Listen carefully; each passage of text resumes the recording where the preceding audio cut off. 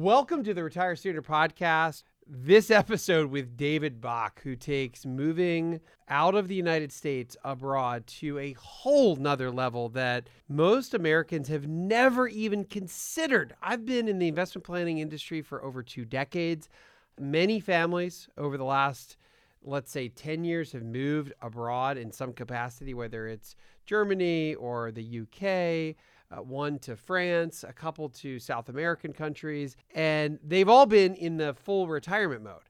No one that I have known of has done this in their 40s or their 50s. And today, David Bach, author of The Automatic Millionaire, The Latte Factor, and pretty much every other home run financial book that has ever been published, breaks the barrier completely and suggests that you could go live abroad in your 30s or 40s and still continue to save for retirement. This is a fascinating interview.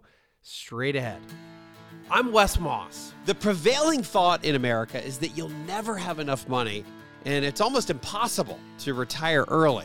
Actually, I think the opposite is true. For more than 20 years, I've been researching, studying, and advising American families, including those who started late, on how to retire sooner and happier. So my mission with the Retire Sooner podcast is to help 1 million people retire earlier while enjoying the adventure along the way. I'd love for you to be one of them. Let's get started. Today, I've got my good friend from a very far off place, but he feels like he's right at home, David Bach. Wes, buddy, good to see you.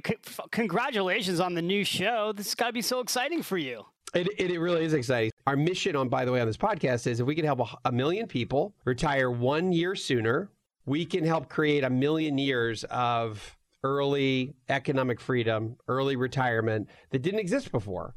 And with the 30 million folks retiring over the next decade, it's actually not as tall of an order as it might sound. So it's only 1 out of 30 people. That's 1 million folks, and it's a lot of years. But I think I'm jotting down notes about this interview, and I'm thinking to myself, is it possible for the average American to retire abroad? First of all, that's a question I want to get to today. How is it moving? Now you've done this to an extreme, and you're in Italy.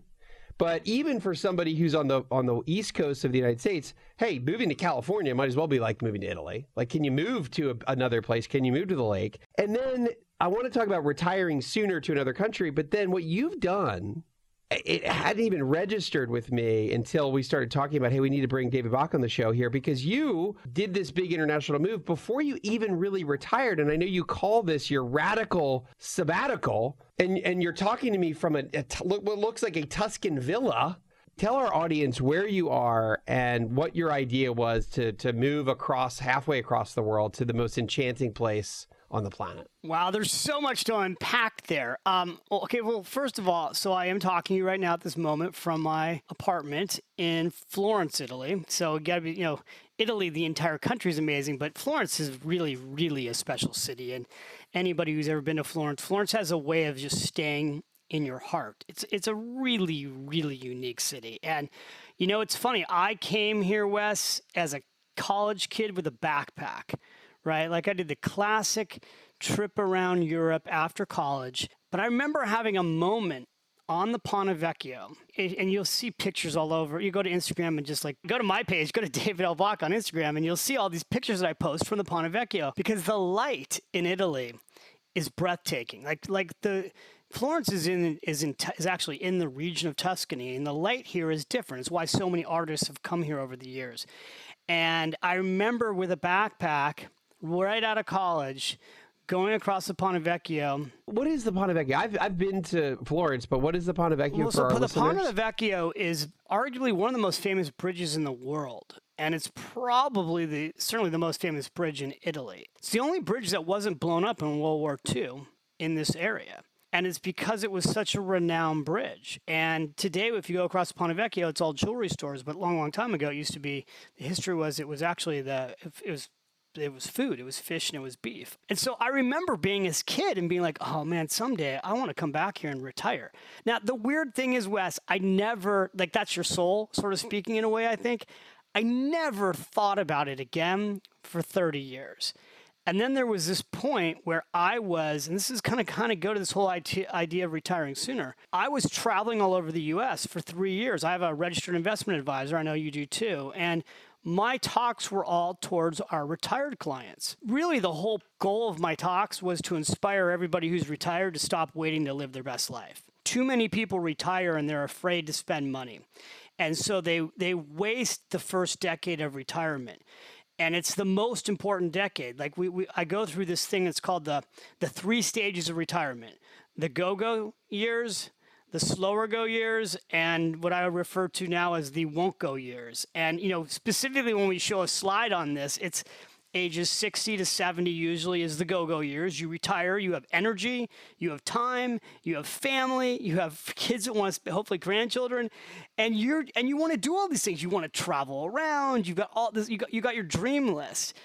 And so that can be a really phenomenal decade. It happens to be, it's one of the happiest decades of our life. Like, research has shown that. And then in your 70s, often, not everybody's healthy in their 70s, and people do pass away in their 70s, and life expectancy has been going down, not up. And so those become the slower go years often for people in their 70s. And then in their 80s, like my mom came to visit me in Florence, but my dad's 80 and he's not in shape to come visit me here in Florence. He's got, like many men, has deteriorated health-wise. And so I would talk about this at these seminars. And what would happen is at the end of my events where I'm signing books for people, the conversations would become really intimate, where people would say to me, David, everything you said is true. And everyone had, a lot of personal stories where, like, my husband worked until he was 67. We had all these plans to travel. And 12 months into his retirement, he had a heart attack and he died. One couple, I'll never forget it because they're waiting for me to sign books for them, and I take pictures with everybody because this is basically their client appreciation events. This older couple looked at me and they didn't look very healthy. And they said, she put her arm on me and she said, David, how old are you? I said, I'm 52. And she said, I got to imagine that you can afford to retire now, right? And I said, well, yes, I can. And she's like, then don't wait until your 60s. We're both in our 60s. I'm 63 and he's 65. And we both have cancer. And I have stage 4 and he has stage 3. And we're not sure if we're going to be alive another year. And she said, we waited too long to retire. And so she literally puts her arm on me and she's like, promise me you'll try to, you'll take advantage of your go-go years sooner. And holy shit! You just gave me chills. By the way, it gives me the hair on my arm is standing up right now.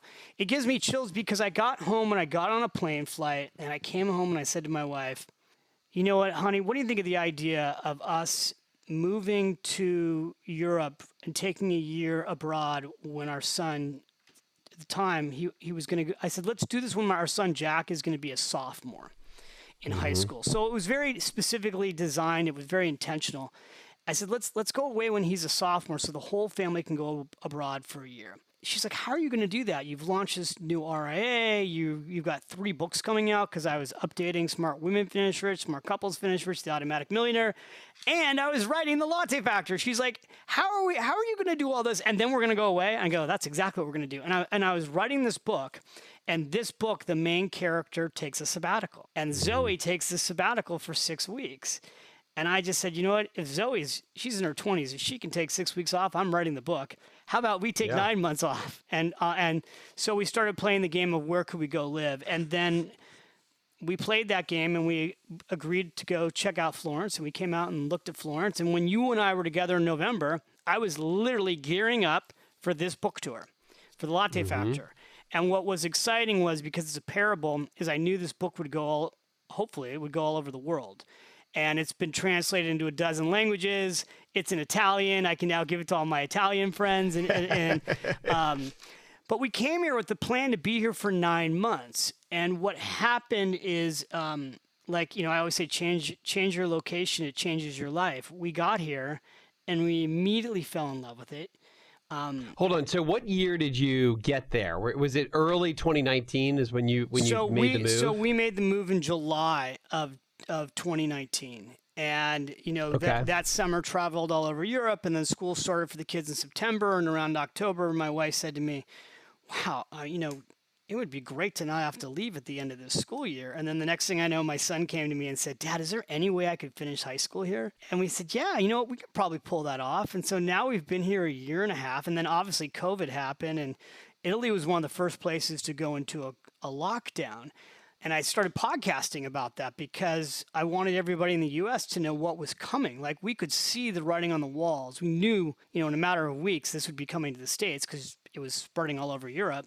But, one thing I would say, because this idea that you want to help 1 million people retire 1 year early, the best decision I ever made in my life was this decision to move to Italy. I didn't know COVID-19 was going to happen. But there are so many people who, when this has now happened, I mean, my parents, so many people who can't travel now, right? And they've been waiting to travel. And once it's safe to travel, people are going to travel again in droves. But the fact is, all I kept thinking when this happened was, thank God we didn't wait.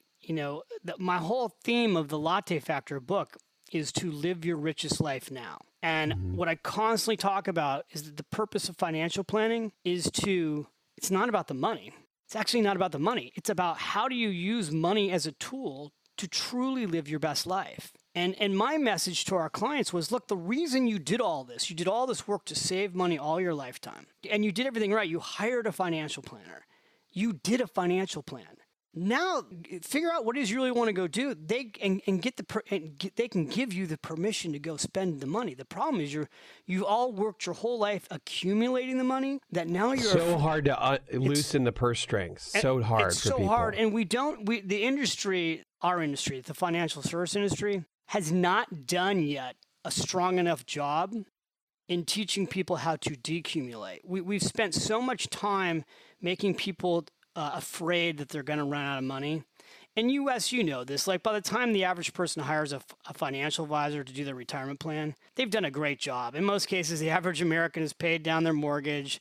They've saved, a nice amount of money in their 401k plan or their IRA account. And God bless you. Now go have fun with it. Same thing like with Social Security. Like, I'm a big proponent of, I'm always promoting people take Social Security early. But I don't need them. Take it at 62. Take it at 62. And people are like, oh, no, it'll be worth more money. And the government doesn't want anybody to take it early. I'm like, take the money the moment you can take it, especially if you don't need it. For people who don't need the money, the reason you take it early is to just take it and go have more fun with Invest it. Go invest it. Yeah. Travel first class. Take another trip when you can travel. Give money to your grandkids. Give money to your children. Give money to charity. Have fun with this money. And I think it's funny when I do my talks, and now I'm doing my talks over Zoom, when I start telling people in their 60s, what are you waiting for? Take the trip you want to take. I used to say, get the bigger suite on the cruise boat. And the wife would be elbowing her husband. Well, now nobody can go on a cruise boat, but a lot of people can't wait to go on those cruises again.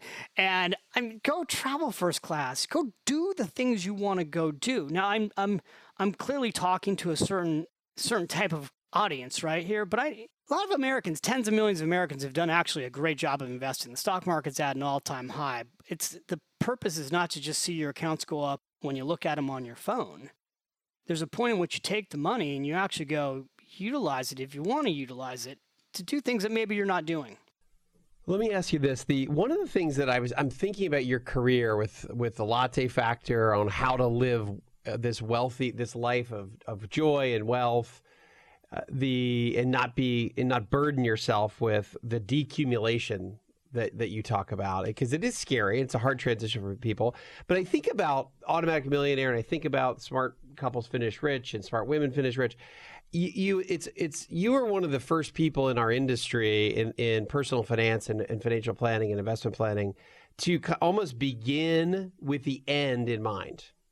So I think of Wall Street very much says it's all about money and accumulation. And it's almost though if you're to visualize what Wall Street wants you to visualize, it's like visualize this pile of money. What David Bach, I think, taught us, what you've taught us is, okay, no. Visualize where you want to be in the world. What beach do you want to be on? What European city do you want to be on?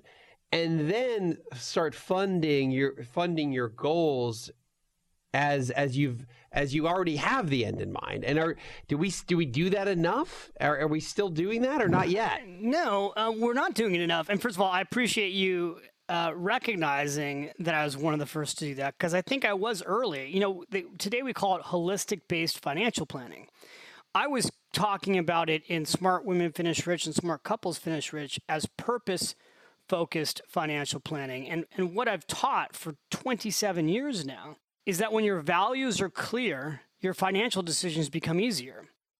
I think the most important thing in life, especially for couples, is to sit down together and really discuss your values. A lot of times we do this before we get married, but then as time goes on, we sort of stop, right? And I think talking about your values, like, where are you today? What's really most important to you? And are we saving and investing and spending in our money in a way that brings us closer to our values? And again, the decision, like for us to move here, like, it was a values-based decision.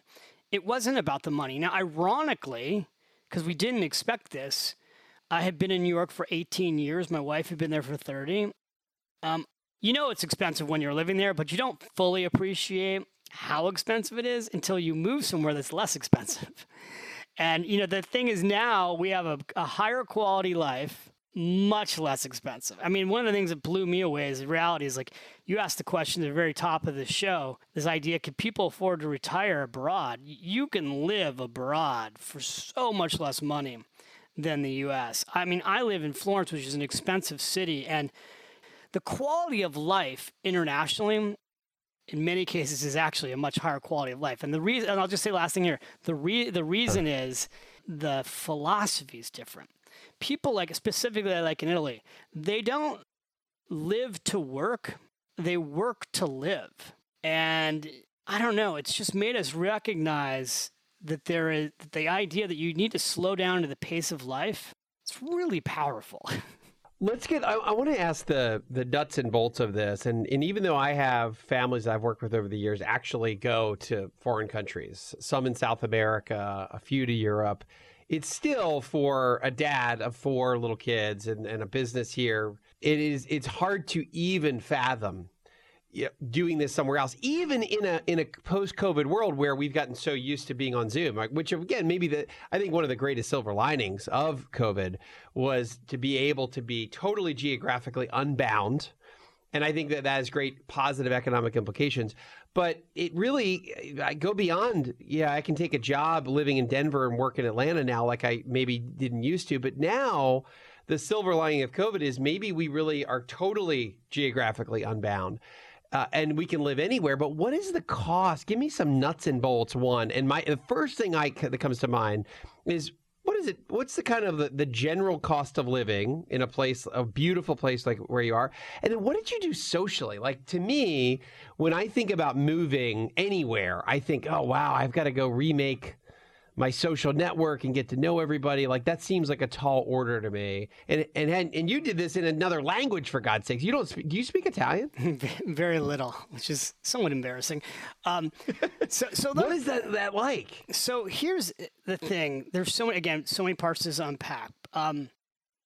When we came here with our family, because you just said, father of 4, right? Like, so first of all, the schools are important, right? Because when you move abroad, if you move abroad with your children, you want to make sure there's a good school for your kids to go to. The reality is there's good schools everywhere. So our kids go to, these schools are called international schools. They're all over Europe.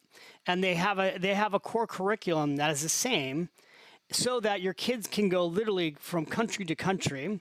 They can move from school to school. They can even come back to the U.S., and it's called the IB program, International Baccalaureate. And so it's a super well-regarded, renowned way of teaching and learning, and the colleges recognize it. And so it's shockingly simple to plug into these schools, because primary language is English, and then they learn whatever foreign language for whatever country they're in.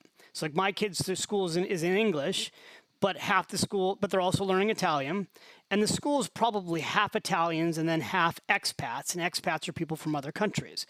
So what happens when you move to these locations where your kids go to an international school is it's like going back to camp. I mean, or freshman year in the dorms if you went to college. you go from having no friends because you just got to town to having 1 million friends because everybody else just got to town. So we have made more friends in the last year, and our life has become more socially robust than honestly it was the previous 10 years in Manhattan. And maybe and I think that's been really eye-opening for us too. Like it's been the best part of being here, is we've made such great friendships. And now we have friends that will ultimately, as time goes on and our kids get out, graduate, and people talk about where they're going to move to when they retire, eventually we'll have friends all over the world. But they're very deep friendships in a short period of time because you're in the trenches together, right? It's like, wow, we're doing this together. We're in the trenches together, and we're exploring together, and we're traveling together. Like I'm going away on Sunday, and there's 9 families that we're all going to the same spa together. I mean, we're going to have 5 days with all these families. Like that was virtually impossible to pull off that in Manhattan. And one of the things I think we realized here is we were all working so hard in New York, we never had the time to even see our friends.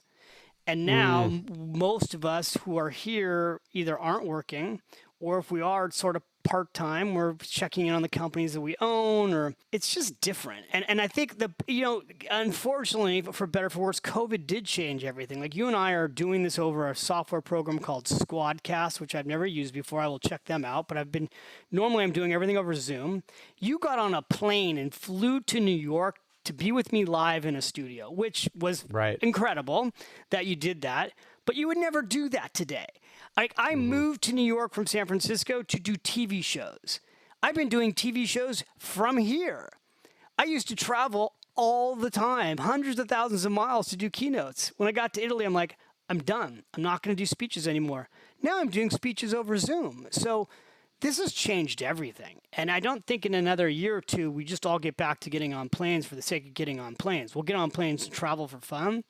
But a lot of that business travel, we'll seriously ask ourselves, is it necessary? And I would tell you, Wes, you could live anywhere. And I would highly encourage you to consider moving abroad for a year because it changes your family and it changes your children. And you're young and you can do it. And you could run your business and do the show and all the other stuff you do.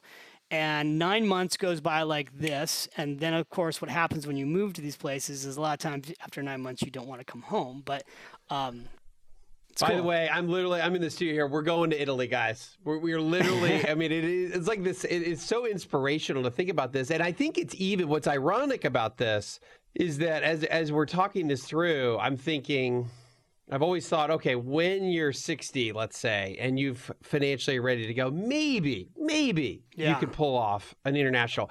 It may be even easier or better for a family when you have kids because you get socially plugged in even quicker that way. Now, let me ask you this as the foremost expert on this. Again, David Bach, lifestyle, number one in my mind of figuring out the financial lifestyle habits of how we need to live our lives. What would you do, though, for older folks, not older, but let's say you're 65 and you go abroad and you don't have kids that get plugged into schools and as a dad, I think about my social network. Gosh, half of it is probably because of my kids and their schools, and I get to meet the parents. What would you do for somebody who's already kind of retired? Would you recruit a friend? And by the way, I love your idea about if you want to make a great friend, take a trip. I'm a big believer in when we're spending, and I just finished writing another book. One of the chapters is very much it's about spending and understanding the 4% plus rule. Mm-hmm. And as long as I can if I nail that rule and I totally am comfortable with what I'm going to be able to pull out every year, then look, it doesn't matter what you're spending it on, whatever brings you joy. So I would ask you, and obviously lattes is this wonderful metaphor, right? So if our audience, if you're 35. David Bach, my question to the 35-year-old listening to this podcast, are they guilty to spend money on a latte, or is it just metaphorically you're saying, hey, for me, David Bach, I don't get a ton of joy out of a latte, so I don't want to waste that money, but maybe for somebody else, is it okay to do that? Let's unpack your spending philosophy. Yeah, so I mean, what I kind of became really well known for is this idea of the latte factor. And the latte factor was something that happened in a class of mine, literally where I was teaching a retirement planning class, and I had a young woman tell me that she couldn't use her 401k plan at work. And I had just spent the whole day teaching, pay yourself first, save money automatically, use your 401k plan, taught the miracle of compound interest, showed examples of 20-year-olds, if you're in your mid-20s and you save $5 to $10 a day, how it could grow to be $1 million. And there were so many people in that room, by the way, who weren't in their 20s, that were in their 50s, just going, oh, God, I wish I had seen this chart when I was in my 20s, right? Because so much harder when you're in your 50s. And I still would show the math, but hey, if you're 50s, don't give up. You need to save $20 a day, and showed that math. And this young woman named Kim said, yeah, but I can't do that, right? And I don't have the money, and I'm living paycheck to paycheck. And she's sipping a latte from Starbucks as she's telling me this. And I'm like, literally in a classroom in front of a blackboard, and I'm like, how much did that latte cost you? And she's like, $3.50. And this is years ago, right? Like today, long time ago, yeah. In New York, this would be like $7, right? Like, so she's, I had a double non-fat latte, and she would get a muffin. So I'm writing this down, like a muffin, non-fat muffin. And, as I write up her little things, just her stopping at Starbucks and then her juice break at Jamba Juice at the time added up to over $10. And so I said, okay, let's run the math. And then I ran the math for her, and I showed different interest rates. Like at the time, I'm like, look, if it averages what the stock market has averaged, and you were in an index fund and you reinvested the dividends and it was 10%, you could have over $1 million by the time you reach retirement. And she literally looked at me and she's like, are you trying to tell me my lattes are costing me? And I had a very specific number there. And I'm like, yes. And so when we left that classroom, everybody was talking about this idea around, geez, small $5 here and $5 there adds up. But it was never about giving up coffee. For some people, it literally could be, but for most of us, it's something else. It's figuring out, and I think, again, COVID we've all stopped spending money, right? Because for so long, we've been home. We spent a lot less money. I mean, there are people who are listening to us that normally would spend thousands of dollars a year at Starbucks. And haven't. People say, oh, I don't like the coffee when I make it home. Well, everybody learned how to make coffee at home. But again, I think what I've always tried to teach people is, look, you got to pay yourself first. You're not going to get wealthy by budgeting. You have to save that money automatically. And you have to make a conscious decision to put yourself first. The financial decision that you need to make is that you're going to take at least the first hour a day of your income off the top. And so if you need to spend a couple days figuring out where you spend money so you recognize that you can save that first hour a day of your income, then that's what you need to do. And I give people this 7-day challenge where I just tell you, go track your expenses for 7 days, spend money like you always do, and then look at it and go, well, what could you cut back on? What could you give up that you're spending money on every month? What things have you signed up for that were free trials that you don't really use, that now that free trial is costing you $200 or $300 a year annually? We waste a lot of money on things that actually aren't that important. And I think what people should spend time thinking about is not what they're giving up, but what they're getting up to. Mm-hmm. It's not what you're giving up, it's what you're getting up to. Like if you're listening to me and you're like, God, I would like to go live abroad. I'd like to take a sabbatical. Then think about what you're spending money on that's not critical to you so that you can go have that.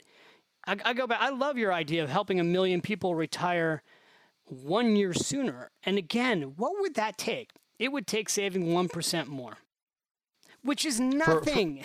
Which is nothing.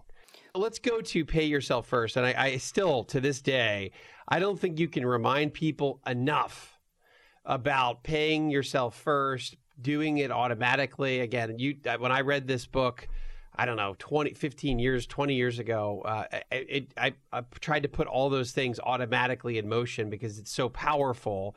It's like it's powerful for a company to charge you a subscription, right? They're automatically pulling money from you every month, and you say, "Oh my gosh, I haven't even used the gym membership for 6 months." But it's in the reverse of that. It's automatically paying yourself first every month. But let's go back to, does the Automatic Millionaire, all of those rules still stand? And of course they do. But what are your top, let's call it 1, 2, 3 lessons from all of your work or Automatic Millionaire? Yeah, well, so let me just start by saying everything that I'm about to say should have been taught you in school before you got out of high school. So like nothing that I'm teaching is revolutionary. It's incredibly simple. The problem is that we don't have financial education in school. So people get out of school and the system is set up to get you to spend every dollar you make and more. And marketing in the US is the best marketing in the world, and it is designed to inspire you to work harder, to make more, and then spend more. And there's a belief, and I had this belief when I was young, that if I could make more money, then I would get around to saving. And what happens is there's what's called lifestyle creep. So, at 50, when I was making, first of all, I got out of college, I was making nothing. Okay, then I was making $50,000 a year, but I wasn't saving anything. I was still living paycheck to paycheck because I thought, well, it's not enough money. I need to make 75. And so when I got to $75,000 a year, I was still spending more than I made. And finally, at $100,000 a year, and I'm in my 20s, I meet this couple, Jim and Sue McIntyre, which is the Automatic Millionaire book is based on. And I meet this couple at one of my retirement seminars where they want to retire at 52. And Jim had never earned over $55,000. And he wants to come in my office and do a retirement planning session because he wants to stop working on Friday and it's a Tuesday. And he's told me all these things, that he's 52, made $55,000 that year. And I'm thinking, Wes, this is going to be one of those terrible meetings where you have to give somebody a reality check. And instead, what happens is Jim and Sue gave me the reality check. They came into my fancy office at Morgan Stanley with a brown paper bag from Safeway with all their statements in it, and they dumped it out on my table, and I proceeded to add up what they had with my little yellow pad and a calculator, and they had a net worth of nearly $2 million. They had 2 homes paid off free and clear. They put their kids through college without debt, and they had saved, between their 401k plan and IRA account and some CDs, they had over $1.5 million in savings. And that was my eye-opener moment. I was like meeting, the millionaire next door. They had built extraordinary wealth on ordinary income. So what did they do? They did exactly what tens of millions of Americans have done to achieve retirement safely. They paid themselves first. That meant the first time when they got paid, they took, in their case, about 15% of their income off the top. And I always taught a minimum of 10%. But the goal should be to save 15% of your income. Now, people suck at math, so I started saying 1 hour a day of your income. Take 1 hour a day of your income off the top, put it in a retirement account. Then the second thing they did is they saved all that money automatically. They didn't write the checks themselves. And the third thing they did is they had a diversified portfolio that was about 70% stock and 30% bonds. And that got them it's a balanced portfolio. They didn't do anything fancy. That's what you should be doing. And then they also had homes that they didn't go and buy. When they paid their mortgage down, they didn't go buy the next big fancier house. They actually rented their first home out and bought a second home, and they paid their mortgages off early. And I learned, because the beauty of being a retirement planner is you get to really see what works in the real world. What I saw in the real world, Wes, was that my clients who could retire in their 50s, typically 5 to 10 years sooner than the average retiree, they just did 2 things. Well, 3. They bought a home. They paid that home off early. Paying the home off early is the key because then you have less debt. And then they paid themselves first and they had money in the stock market. It was 2 escalators to wealth. It's real estate and it's stocks. So all those lessons were in the Automatic Millionaire, and that's what I went on Oprah with, and then we did more shows with her. But those are all timeless lessons. Nothing's changed. Ironically, it's like nothing's changed. Like I'm basically teaching the same things I was teaching 27 years ago. I mean, Wes, I would imagine most of what you teach, I've read your advice is timeless too. So, the beauty of timeless advice is and you're doing it from a villa in Florence, which is like, I think I saw a recent Instagram post that you have, and I love that you said something about the way the light comes in Tuscany, different than any other place in the world. But I think you had a copy of the Under the Tuscan Sun. Like you watch that movie with Diane Lane, and you're like, whoa, that would be cool to go renovate a house in Tuscany. So you've written so many books on finance and behavior. And we just kind of went through, to your point, the timeless advice in many of them is about having a house and then having no mortgage, right? And by the way, that to me, the way I articulate that is the early retiree, the retire sooner family has no mortgage, or they figure out a way to pay off their mortgage by around the time they're retiring. And I have this cool graph in my book that it shows that as years to pay off mortgage comes down, happiness levels actually go up. Empirically, it's literally empirically, my research shows that as the light at the end of the tunnel to not pay that check anymore to Wells Fargo or whatever bank gets brighter, then happiness levels go up because we're getting to the point where all of our money is now discretionary money. I think that now that I'm thinking about this overseas and how you could actually do this, what is it like? I guess if we were to look at like just a cost of living, can you give us some examples of that? And have you thought about any other countries, David? Is it Italy? To me, would seem on the expensive side. I don't. We are personally considered Spain, and we considered Portugal, and we considered Italy, and Florence is on the expensive side, right? Like we live in the center of Florence. The interesting thing when you come to a place like Florence is that if you just live 5 minutes outside of the center, this is like anywhere, right? Probably similar to Manhattan. Like once you get right outside, you get right outside the main center, it's half the price. But here's something, without giving specific numbers, I'll give you an example because this is kind of, we looked at this yesterday. We were literally in our Italian accountant's office and we were going through some things, and I had my paperwork on my apartment in New York. And I showed my wife, Wes, that our utilities, our condo fees, and our taxes on our condo in Manhattan. So not my mortgage, just my utilities and my condo fees and taxes. Significantly more than what I pay for our apartment here in Florence.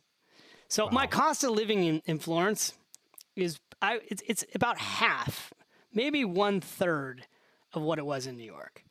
Holy cow! And so it's just all there is no finance. But I'm in a very fortunate situation where I'm at this point in my life. But the reality is, you could rent a nice apartment for $1,000, for $1,500. Okay.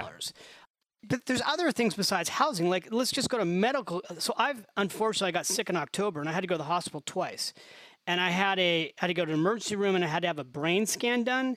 And then I had to have an entire body scan, a colonoscopy, had a battery of tests. That battery of tests over 3 days in the hospital would have cost somewhere between $50,000 to $100,000. In the U.S. Oh, at least. Oh, gosh. At least, right? Just going into the emergency room to have a brain scan would have been $50,000 probably. I wouldn't be surprised. All of those bills, everything. And this is just because I'm not Italian and I don't have. If I was Italian, it would have been free. But because I don't have Italian insurance and I paid money for my own stuff, it was about $1,200. Wait a minute. So this is the biggest, I will tell you, of all the, first of all, how you doing? You seem great. You seem healthy. I'm doing much, much better. I was very sick for 2 months, but I'm doing, and it wasn't COVID. That was the crazy thing. They don't know what I had. But I'm doing much, much better. And again, I go to physical therapy. I've got an ankle issue right now. I go to physical therapy for 2 hours. It's $30. We had to go renew our prescriptions for some drugs, and my wife comes out of the pharmacy and she's like, "You're not going to believe how much this costs." I go, "How much?" And she's like, "How much did it cost back in the States?" I said, "Those 3 prescriptions, I think it was like $480. She's like, "The whole thing cost $20, €20." So this is I would tell you that as I talk to folks about doing this, and when you're in your 30s and you're listening to the Retired Student Podcast, you really don't think much about healthcare, right? I mean, I didn't really think about healthcare until I started having kids and go, and then as we get older, we obviously, it's a huge part of our peace of mind is that I've got financially safe and sound, and I've got great healthcare. But going to Italy or going to any country in Europe or South America, do you feel, is the healthcare just as good as the United States, number one? Number two, do you have any sort of plan that you have, or is it so inexpensive you just pay out of pocket? No. So let me answer the first part and the second part. So the first part is because we're totally misled in the United States. We're almost led to believe like, oh, abroad, the medical care is not the same. No, it's They still saw your arm off if you have it. Yeah, it's like it's actually, I would say it's the same, only it's much better. So the hospitals here in Florence, I mean, there are some very nice hospitals in New York City. These hospitals here are as nice or nicer than any hospital I've been in New York. They are in many cases brand new. Almost everyone in these hospitals speaks English. And the medical care has been phenomenal. And I've had doctors they don't rush you in and out. So they don't do the classic 5 to 10 minute experience that you get in the States. I had a doctor recently, a pulmonologist, spend an hour with me. And at the end of that hour, it just blows my mind away. I have been treated for asthma for well over a decade in New York. And I had all these asthmatic drugs. And but nobody's really spent a lot of time with me on this issue. They've just given me different drugs. And when I went through my symptoms and this doctor spent an hour with me, he's like, you don't have asthma. You have acid reflux. You're on the wrong drugs. He goes, do those drugs help you very much? I'm like, no, not very much. He's like, because you don't have asthma. It took an Italian pulmonologist who spent an hour with me to let me know I was on the wrong drugs. So, but we do have insurance. There are international insurance that we now have, and it covers us here and it covers us in the U.S. But it's still, the cost of things are so much less that we just have that in case of emergency. So that's not thousands a month. That's like you're talking sub $1,000 a month. Yeah, well, I mean, my insurance, again, we're giving you like real prices. My New York insurance for my family was $2,700 a month. Sure, yeah. And now my insurance, which is like premium international Cigna insurance, I can use it here, I can use it in the States, like $1,000 a month. And that's for a family. You have a family of four. The last question that has to do with it's a little bit in the weeds because I can't not ask this. What about taxes and how do you, when you're in a foreign country and you're working, let's say you make $100,000 a year, that's all though you file back in the United States pretty much and you pay normal U.S. taxes, or is it what is the implication being abroad? Taxes are the most complicated thing. You as a U.S. citizen, you can't ever get out of federal tax. Once you leave your state, you get yourself removed from state tax. And then it depends if you're working or not. Like I'm not really working. I'm doing a podcast with you. It's not being paid. So, but if you have earned income in wherever country you're in, usually you may pay tax on that. Or you can also be taxed on your dividend and your investment after you've been in a country a certain period of time. So what is important for you to look up, depending on what country you're going to, is how long can you be in that country before you become a tax resident? Then once you become a tax resident, what does that actually look like for you? Because everybody's situation is different. And then there are international tax treaties that are designed so that you don't have what's called double taxation. So that if you do pay a tax in Italy and you pay a tax in the U.S., one can offset the other type of way. But that's as detailed as I would go into that answer, I think, right now. I want to know about two last things. I want to know about Growth Day because I know that, and thank you for doing this interview. I know that you're not doing a ton of these being in Florence. Tell me about Growth Day and this kind of next big chapter for you after selling 7 million plus books. I wanted a way we've been doing these Zoom events like this where we have thousands of people online live. It's been so much fun. So I decided to do this program. You can go to growthday.com/David. Or if you go to my website, finishrich.com or davidbach.com, right at the top of my website is a link to get live coaching with me. And it is once a month. I do a live personal finance, life planning, coaching session. I have basically 3 themes I cover. It's the same themes as my podcast, The David Bach Show. It's life, money, business. Let's rock them all. And so every month I will coach for an hour and then take Q&A live. And so the amazing thing about Growth Day is it was started by a buddy of mine, Brendan Burchard. What he did is he went out and he really found, some of the best personal development coaches, speakers, educators, authors, successful entrepreneurs in the world. We all banded together to build this new company and provide coaching. And the whole thing for the year is less than $1 a day. So it's like $297 for the year right now. You get access not just to me, but you get access to dozens of other teachers. It's kind of like, imagine if you had Masterclass Live. This is going to be that. And then you'll be able to go back in and watch these. If you can't go to the live event, you'll watch it afterwards. So like I just spent, my last session was on creating financial confidence. And we had 3,200 people watch it live on Zoom. And then we did Q&A. And then I think like 10,000 more people watched it after on the recording. Or afterwards. So I'll do that every month. And that's just kind of like a fun way for me to give back. Instead of going and teaching a live event, now I can go and do this from my home like this and just with a lot more people. A lot more people. That's the thing that's blowing my mind away. Like, I mean, you know, we've worked, Wes, I know how hard you've worked. We go around and I would do events. I'd have 10, 15, 20 people. I've done book signings where like 2 people showed up, right? Like, you know, back in the day.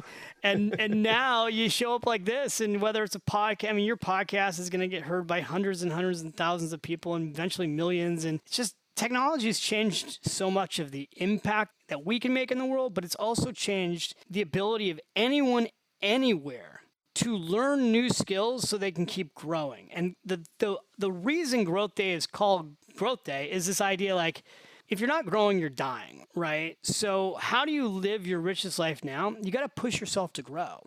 And, you know, inside all of us is like our soul that's usually saying, come on, let's go do more. Like, and the exciting thing about learning is that you become kid-like if you keep learning. The moment you stop learning, you kind of get old.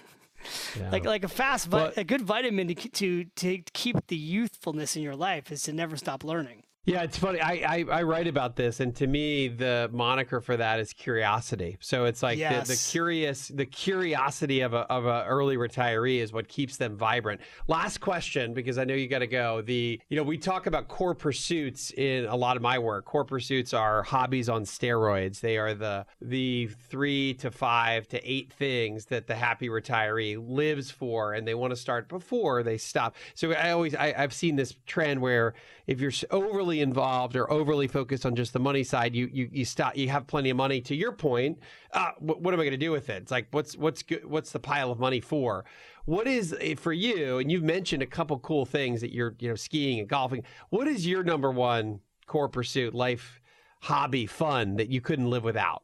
It's so interesting that you're asking me this question right now, because I literally just got off a session with another coach coaching me on this exact issue. And the way he asked me the question, he goes, what are you afraid of right now? And I said, you know what I'm afraid of? Because I had this really bad ankle problem based on an old injury. And I'm about to go to the States and have stem cell surgery. And I said, my biggest fear is that I can't be active the way I want to be. I want to be able to travel with my wife and my kids. And I want to be skiing, into my 90s. And I want to be biking and hiking. And so I love an active life, physically active. So the things I love to do are all physically active things. So right now, my number one priority is get healthy again, get my ankle better. And, I think we're going to stay in Europe a lot longer now. And so once COVID's over, I cannot wait to really travel with my family all over Europe. I mean, that was the beauty before this happened. Like my wife would say, well, let's go to Paris this weekend. And we would go to Paris for the weekend. And then things like art. Like I'm going to get back into taking, art classes, and I would actually like to learn to paint. And I want to push myself to do things I haven't done yet. I think what I've realized living in a Renaissance city, and I see all this reinvention living in a Renaissance city, is I want to push myself to do things I have not yet done. So I won't write any more financial books. I'm going to wind down my career in the personal finance space, because I don't want to be having the same conversation. I'm so grateful for what I've done for 27 years, and I could do it for the rest of my life, but I want to meet the next version of myself. And so to meet the next version of myself, I've got to go do things I haven't done yet. Well, that's part of what Growth Day is. Growth Day is really it's an evolution of all of the things that you've taught, but it's even more lifestyle based. I think that's the great thing about, for everyone listening to the Retire Sooner podcast, if you're 20s or 30s, or if you're in your 50s and getting ready to retire, we live in, and maybe this is the silver lining of COVID and technology, is that we live in a geographically unbound world today. We live in a world where we have access and resources. We have the access to knowledge that we would never even have imagined. Like when would I would have thought, I can do a coaching session with David Bach, right? 5 years ago, doesn't even really exist. 10 years ago, what are you talking about? Today, it's like, yeah, I'm going to do once a month with David Bach and 2 or 3 other experts. That to me is a magical period of time that we're living in. So, all right, I'm going to let you go, but I would say I think of this as just, I don't know. It's you're in a magical city, and this has been a magical interview, man. Like it's so Wes, thank you. So many good things that our audience is going to be able to, our audience will be able to take away from this today.